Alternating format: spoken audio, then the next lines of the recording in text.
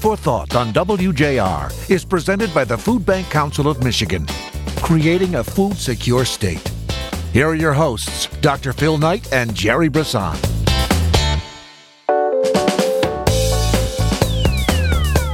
Welcome, everyone, and thanks for listening. In the years since 1942, when William Beveridge published his report about what is now referred to as the social safety net, the welfare system has grown larger, spread, and gotten increasingly more complex and less popular. Originally, the idea was to use the wealth of a nation to help its people realize the life they most wanted to live. Today, our compassion seemingly comes in ways that are cruel, inefficient, paternalistic, and complex.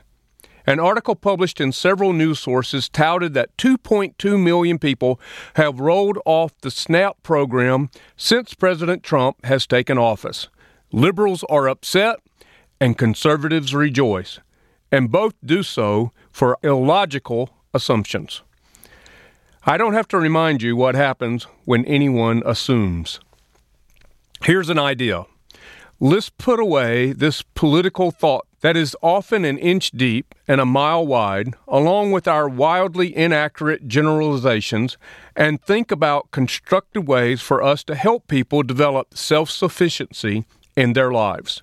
First, let's put food first and create food security in households so everyone's mind is free to work on the other challenges they face, and they are able to pursue the life they most want. Next, let's talk about creating positive solutions legislatively. Here's an idea on tax policy. Let's develop a negative income tax bracket for people who are working but are not making enough to be self-sufficient. We can use our self-sufficiency standard as the baseline and at the same time incentivize people to get jobs, keep more of their own money, and need less of ours in the form of the safety net. I think there are many policy ideas we can create if we begin to think a bit better and deeper, and it starts with changing our attitude. Jerry Brisson, my co-host, has impacted me. He believes unreservedly that the people served by the Food Bank Council Network are worthy of investing in, and I do too. Jerry and I are back here to talk policy and how it affects us in our efforts to help the people we serve reach self-sufficiency. Come back and be with us. We'll be right here.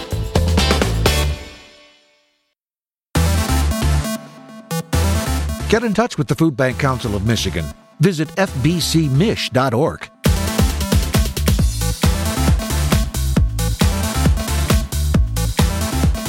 Welcome back, everyone. Dr. Phil Knight here with Jerry Brisson here in the WJR studio, and it's a little chilly outside, Jerry. Yeah, well, you know what? It's been an interesting week. I mean, lots to talk about on the show. I know we're going to have an awesome conversation again with a fabulous guest coming right up.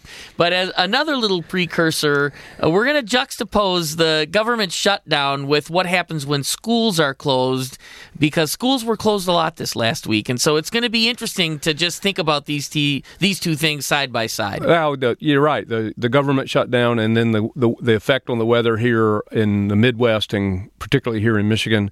But speaking of being cold, things have definitely been a bit cool down in Washington, D.C. And so to talk about the shutdown, we've invited our friend and the Feeding America Director of Tax and Public Policy, Jeff Plegg, is with us. And Jeff, welcome to Food for Thought. Thank you very much for the opportunity to be with you.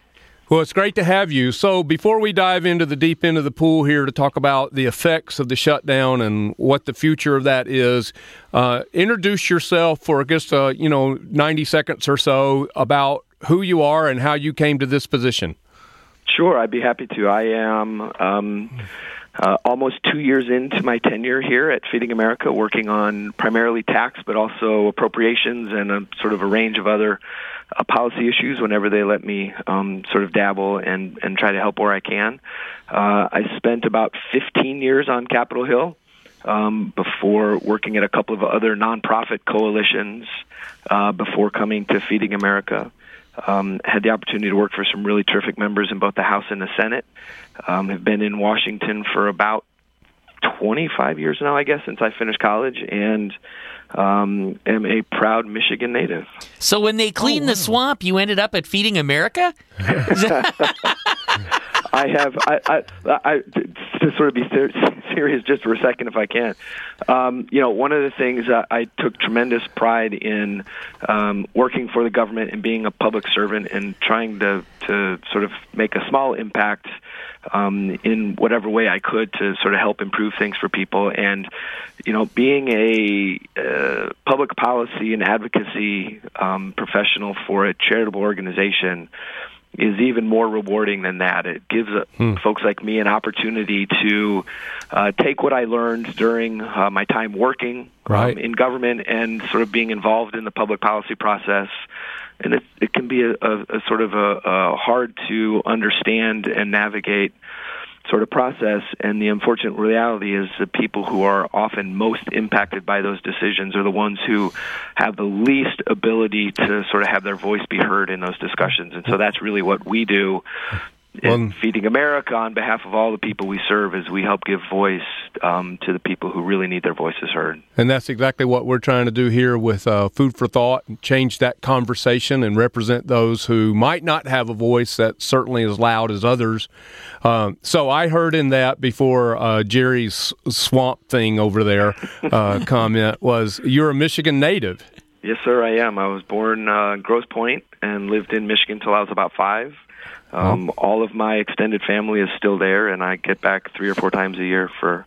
Wow. Well, welcome to the studio. We got to get you in. Yeah. Well, that would be terrific. I would love that. Yeah, we're in the Golden Tower here at the Fisher Building, and so home of WJR, and so we're excited to talk to you, and it's nice to have that Michigan connection as well.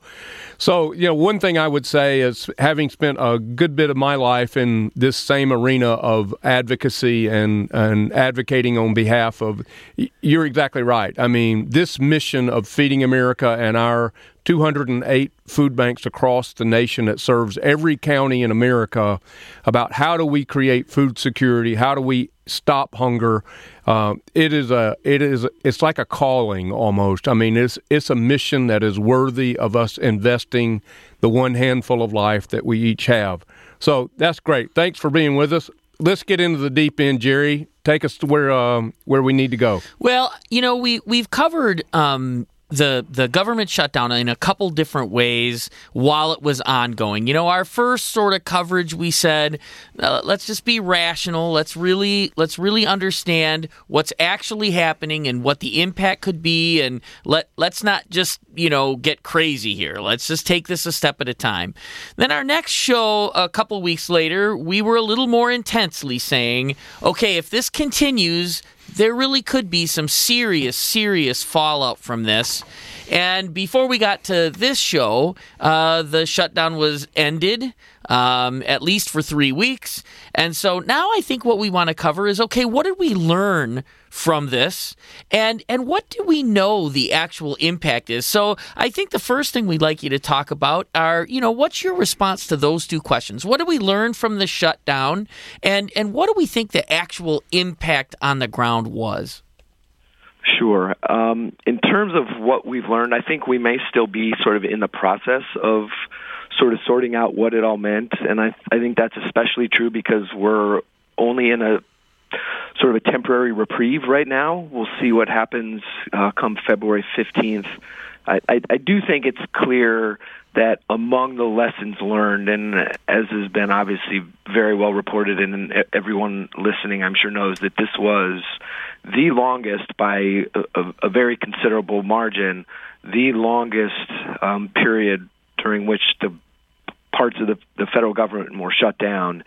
And it lasted long enough that we did begin to see very real impacts on the initial impacts, and the sort of most sort of negative consequences really started for the people who work for the federal government and for the agencies that were shut down. The 800,000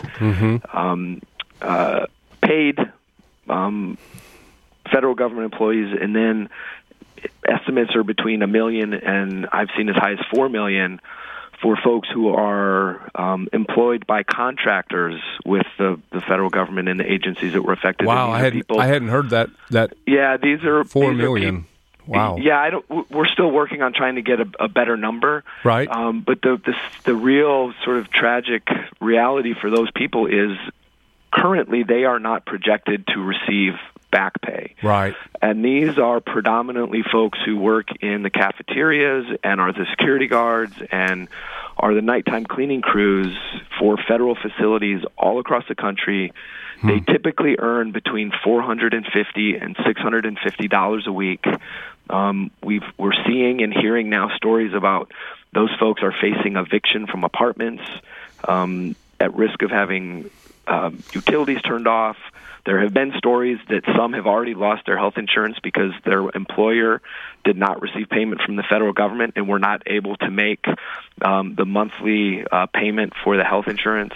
Wow, the ripple effect is just kind of just keeps rolling. It's really bad, and we know that they're turning to food banks. We are working with some members in both the House and the Senate who have introduced legislation that would provide back pay to those folks. We're hoping we will have some materials out for the network by the end of the day today, and we hope that food banks will join us in that effort.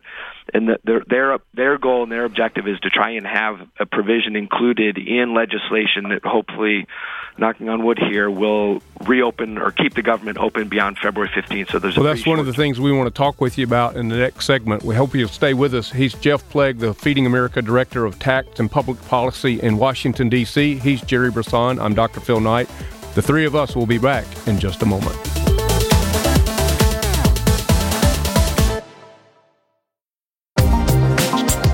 It's Food for Thought on WJR with Dr. Phil Knight and Jerry Brisson.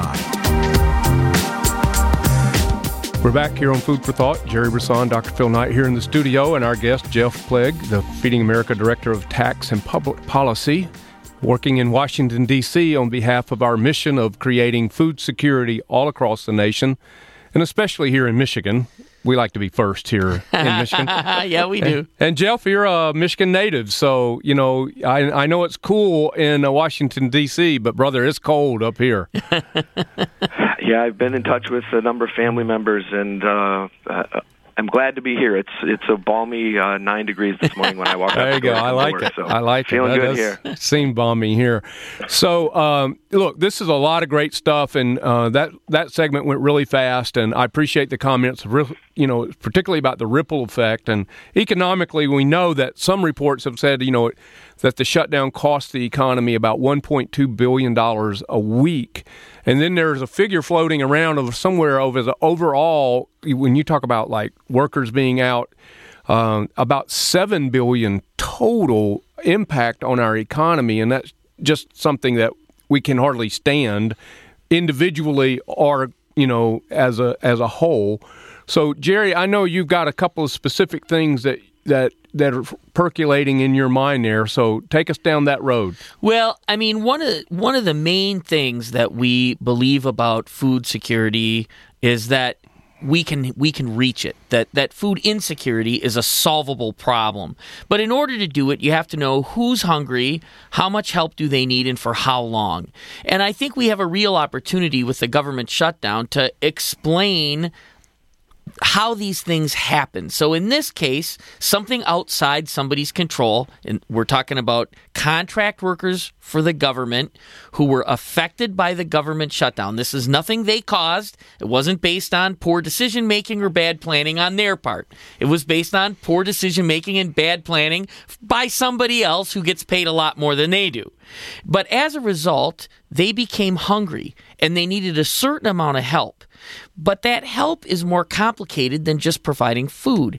So we did a self-sufficiency standard study just over a year ago where we looked at what are the components of a low-income person's budget so that we could understand when these things happen, how does that change their household? What are the things that they used to be able to pay for that they now can't pay for? And what you just said is they can't pay their rent. They can't pay their health care bill. There are so many things that start to happen when people get into this situation where they have to make these trade-offs. You also said something really interesting when we were on the break about it's 1/10 of the year that the shutdown for these contract like workers, within a day and a half or something. Right. Exactly right. And so when you think about losing 10% of your income because somebody else made a decision that affected you and your household, I mean, that's a pretty heavy load to bear. I think all very relevant when we start to say, this is the concrete, practical, on-the-ground impact. Now, tell us again how many government contract workers this was? Estimates are, we know it's more than 1 million. Some news reports have gone up to 4 million. It's not entirely clear to us, and as I mentioned, we're working with a couple of offices on the Hill who are advancing legislation to try and ensure that those folks do get back pay and trying to get a handle on exactly how many people it is. But it's difficult to know for sure because these aren't folks who are directly working for the government, and so there aren't records. And the sort of paper trail of the federal contracts that the government has with the employers don't always have numbers of employees that are affected. So we don't know exactly. It's a lot. It's more than 1 million. It's probably closer to a couple million at a minimum. And again, these tend to be, in a lot of instances, lower-paying jobs and folks who really don't have the ability to absorb the loss of 10% of their income for a year. And I think, again, as we get smarter and we continue to catalog this is the impact, this is the cost of it, this is the kinds of things we need to think about when anything that looks similar to this happens, I think it empowers us to create a safety net that actually works. And I think that's one of the most significant things that we in the food banking community have got to be about. We have to have a safety net that actually works for people, and learning these things is what's going to do that. So again, thank you for your work and for continuing to help us learn more about this. So to that end, what's the next thing we should be thinking about and learning from this? You know, there's, I think, growing momentum in D.C. right now.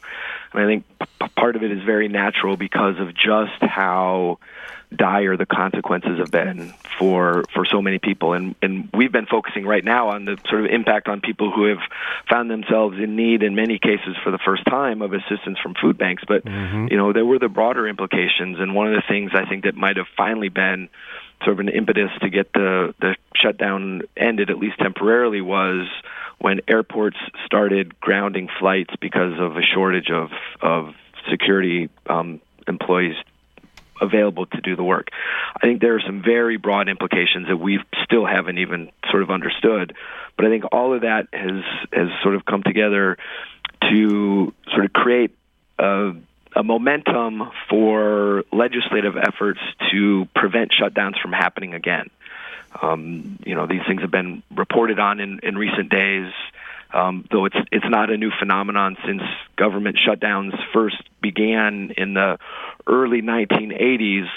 Legislation was introduced almost immediately that it would have sort of provided an automatic mechanism to make sure the government remained open, even if policymakers here in Washington were not able to come to agreement and enact bills to fund government agencies. There are pluses and minuses, I think, arguments certainly credible in favor and against going down that road. To me, the most compelling argument is what we've been discussing now. You know, had there been in place a mechanism to keep the government from shutting down, an awful lot of people who are being forced to make difficult decisions in with their finances would not have been put in that position. But at the same time, there are, I think, concerns about the use of an automatic continuing resolution, which is sort of what the mechanism would be. Sure. Favors the status quo in terms of spending.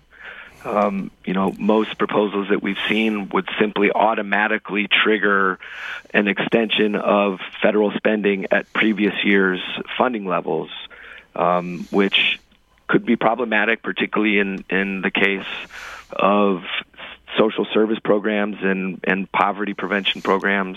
Kind of like the same effect that block granting would have. Exactly right. You're not allowing for or providing even increases to keep up with cost of living. Right. A couple of the proposals that we've seen would actually, as an incentive for policymakers to come to agreement and enact legislation, would be periodic decreases in funding by 1%. The legislation I think that's got the most sort of co-sponsorship, at least on the Republican side of the aisle, would every either 3 or 4 months reduce spending across the board by 1%, which would be really problematic, I think, for a lot of the people who tend to be in need of assistance from food banks and take advantage of other sort of federal assistance programs. Another quick sort of observation on the problem with continuing current year funding. Excuse me. We are working right now. Food banks are continuing to receive for storage and distribution funding for TFAP foods the level of funding that was appropriated last year, which was just over $64 million. Had the fiscal year 2019 appropriations bill for agriculture that was negotiated between the House and the Senate been enacted on October 1st, that amount would have increased by $30 million to not just over $94 million. Tomorrow will be 1/3 of the way into the current fiscal year. So that $30 million increase that Republicans and Democrats in the House and the Senate agreed was important to provide to our food banks, we've already lost $10 million of that. Yeah, that's an excellent point. And I'm going to just step in for a minute here because we're going to get to the end of a segment, and I want to give us a minute to, kind of put this all together in a few statements. So we know that as a result of this pain of the shutdown, people are trying to figure out how to prevent it from happening, and there's some really difficult challenges in that. So that's the first thing. The second thing is there's a real impact in the amount of money that food banks got, because when they stop spending it, they're not going to re-spend it. That, in other words, that time has gone by, and so that money is just gone. It's not going to be something that, at least without significant effort, just comes back. Exactly right. Or at least difficult to recover. Did I understand that right from what you just said?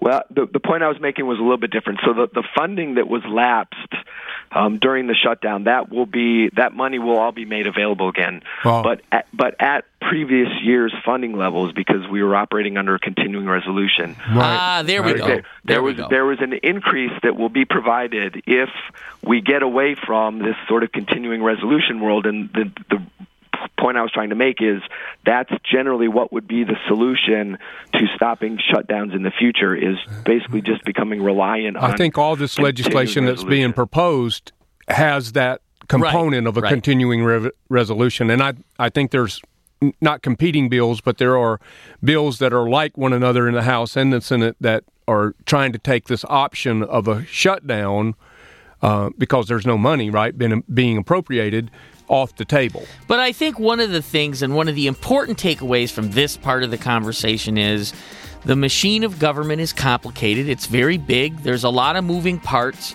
and there's unintended consequences when you start just shutting things down, because it's not just, we'll pay this back over time. There are some things you just can't do. It becomes too complicated to fix after the fact. And so I think that is an important takeaway. And that affects people. Exactly right.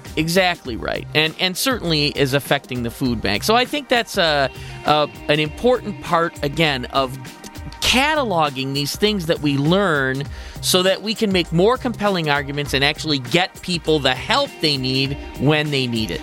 Jeff Plegg, the Feeding America Director of Tax and Public Policy in Washington, D.C., representing all of our network and standing in the gap for the people that we serve. Jeff, thanks so much for being our guest on Food for Thought today. Thank you very much for the opportunity. I enjoyed it and hope to have the chance again, and hope you guys stay warm. Well, you'll have the chance again. Now that we know you come here a few times a year, we'll make sure it happens. Yeah, we'll get you in. Jeff, thanks so much. In the spring and summer. Thanks so much. Yeah, you bet. Jerry and I will be back in just a moment.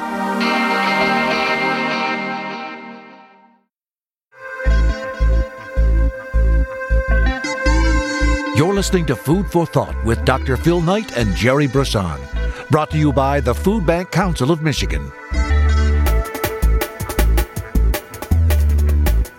Thanks, everybody. Jerry and I are back. Dr. Phil Knight here, Jerry Brisson, who is the president for the Food Bank Council Board of Directors and the CEO and president at Gleaners Community Food Bank here in Southeast Michigan as well.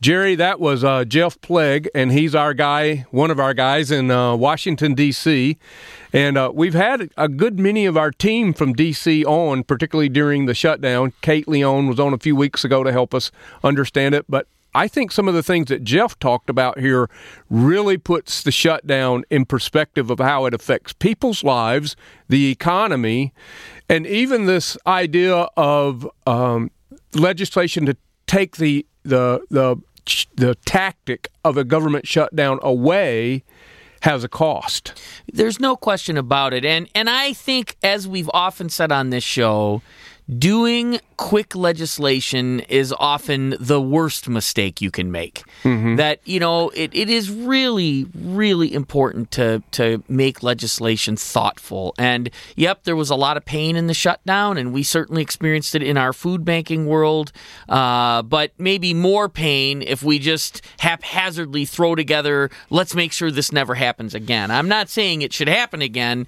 but I am saying we need to be very thoughtful about the consequences of something that impactful. I mean, again, the government shutdown was a $1.1 trillion appropriation for which they were arguing about $5.7 billion. Right. So, and they still are arguing about that. Well, and rightfully so. They should be arguing. That's their job. Their job is to argue positions and come up with solutions. They got half of that right. Right. Yeah, exactly. So, you talk about knee-jerk legislation. I think we just camp there for just a moment, because I do think that we have to look at this and go, which set of problems do we want to deal with in the future?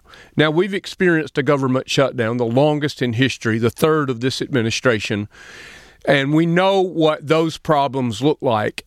And quite frankly, we were just a few days, not to be too dramatic here, but a couple of weeks, and we would have been in a very difficult circumstance in the food bank world, where a lot of, if SNAP benefits had gone unfunded, we talked about in our board meeting, well, I could scale my operation up 10%. I could scale it up 15%. And we both know that it would have made very little, if any, difference compared to SNAP being unfunded in our communities. Well, SNAP provides, we estimate, $1.79 of economic value for every dollar you spend. On top of that, it affects nearly 300,000 households just in Southeast Michigan. So, taking food away from 300,000 households for any length of time has a tremendously negative impact on people's lives. And even, we talked about the 1 million to 4 million government contract workers nationwide that were affected by the shutdown. When you start talking about the SNAP program, it's astronomically bigger, and so the response gets to be much more complicated. So the point being is the 10% you could roll your operation out would have had little, if no, effect on that 300,000 people who would have been without those benefits. That's exactly right. I mean, SNAP does in a month what we do in a year. So 12 for every meal we provide, it provides 12. And I don't think that we as a public really have grasped the significance and how close we were. So that's one set of problems that we need to say. Now, which set of problems do we want to deal with? We want to deal with the problems associated with another government shutdown, or do we want to deal with the problems associated with taking that tactic off the table, and how do we do that, and what problems does that create? And we have a choice to make. Which set of problems do we want to deal with? But rarely do we ever have a choice that is not associated with some type of problem solving. I mean, that's right, and that's what we should be doing.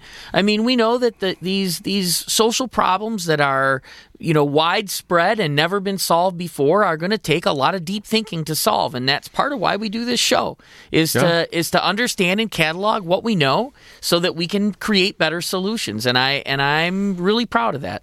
Yeah, I am too. Well, I think Jeff Plegg, the Feeding America Director for Tax and Public Policy there in Washington, D.C., I think brought up a few things, and I really liked how he was able to boil it down to this is the impact on people. Yeah, it's just not policy, and it's just not programs, and they don't live existentially out there and doesn't affect people. It really bothers people's lives and their livelihoods. And maybe even in a catastrophic way when your health insurance gets cut and some other things happen to you. I do think, though, while we're talking about the safety net and the size and scope of it, when something works well, it's when it's easiest to take it for granted, right? When something works well, it becomes invisible.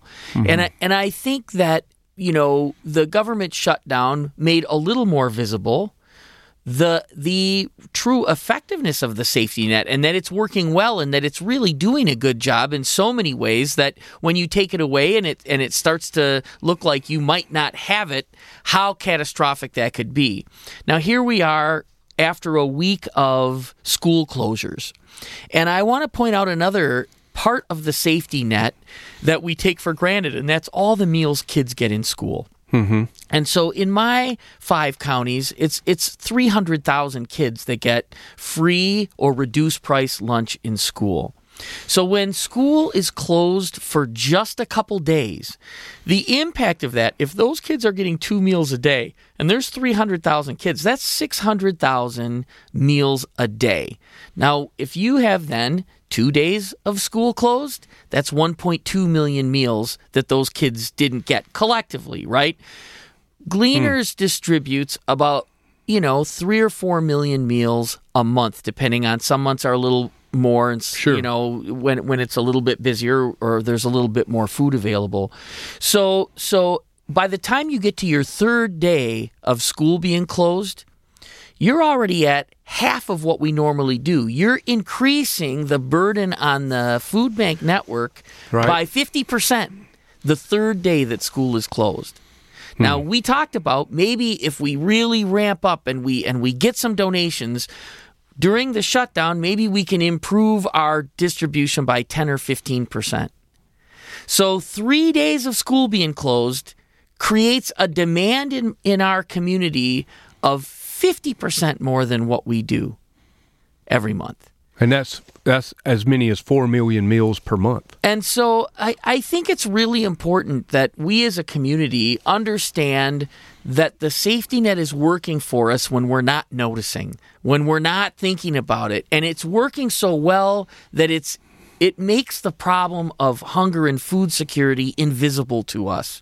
And part of what I think we really need to be focused on our show, and we are, of course, is recreating some visibility to what is the safety net actually doing for us? What do we need to do further? And how does that make our community better? Conversely, when the safety net disappears, whether it's from a government shutdown or extremely cold weather, there are consequences to that are happening to families right now who are going to have a harder time paying their bills this month, not only because it's cold, but because those kids did not get those meals in school, and the cumulative impact is pretty significant. So let me see if I can get you to wrap that part up, because I think you said that very, very well. In fact, I think that's probably one of the most insightful things that I've heard you say on this show in 2 years, and you've said a lot of them, but I think that was really very well stated. So let me see if I can get you to wrap it up a little bit. So I tell my team at the Food Bank Council and Network, don't just be a problem spotter, you got to be a problem solver. Anybody can see it, right? And well, what are you going to do about it? And I think you got an idea about how legislation could be enacted that wouldn't cost anybody, the federal or the state government, any more money to help meet the needs of these kids when they're out of school because of weather like the polar vortex. Well, I think that if we take the safety net to the next level of effectiveness and we say, let's spend every dollar that we've budgeted in the right way, I think if you say there is an impact when school is shut and food banks could help, let's take the same reimbursement rate that the school would have gotten if school would have been open, and let food banks use those funds to provide food to families when school is shut down, particularly if it's more than a day. Right. And we already have a network. We already already work with schools. We already know that we can create very healthy and appropriate mixed boxes of food that families can take home and prepare for themselves. And we can do that at significantly less costs than a prepared meal. Mm-hmm. So let's empower the families to feed the kids at home. Let's get them that food when school is closed. And we could do that for about 37 cents a meal.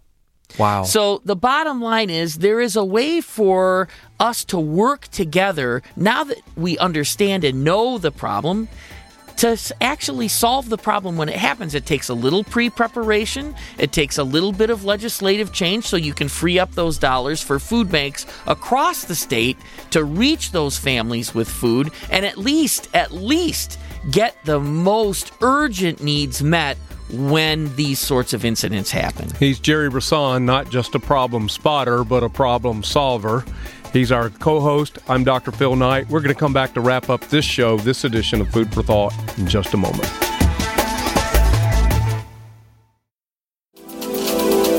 Welcome back to Food for Thought with Dr. Phil Knight and Jerry Brisson. Once again, here's Phil and Jerry.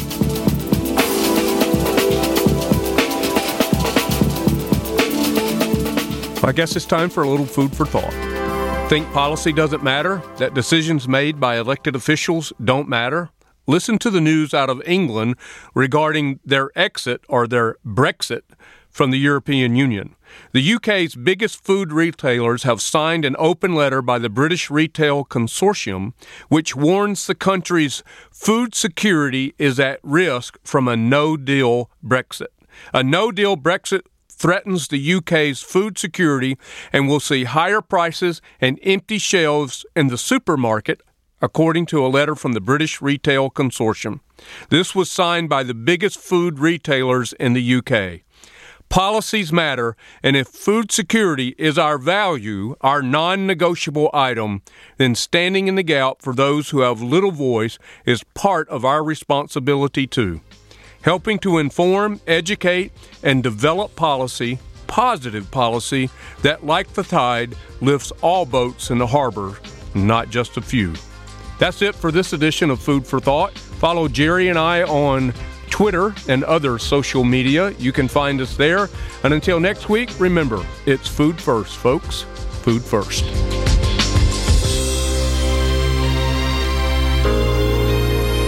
Food for Thought has been a presentation of the Food Bank Council of Michigan, creating a food-secure state.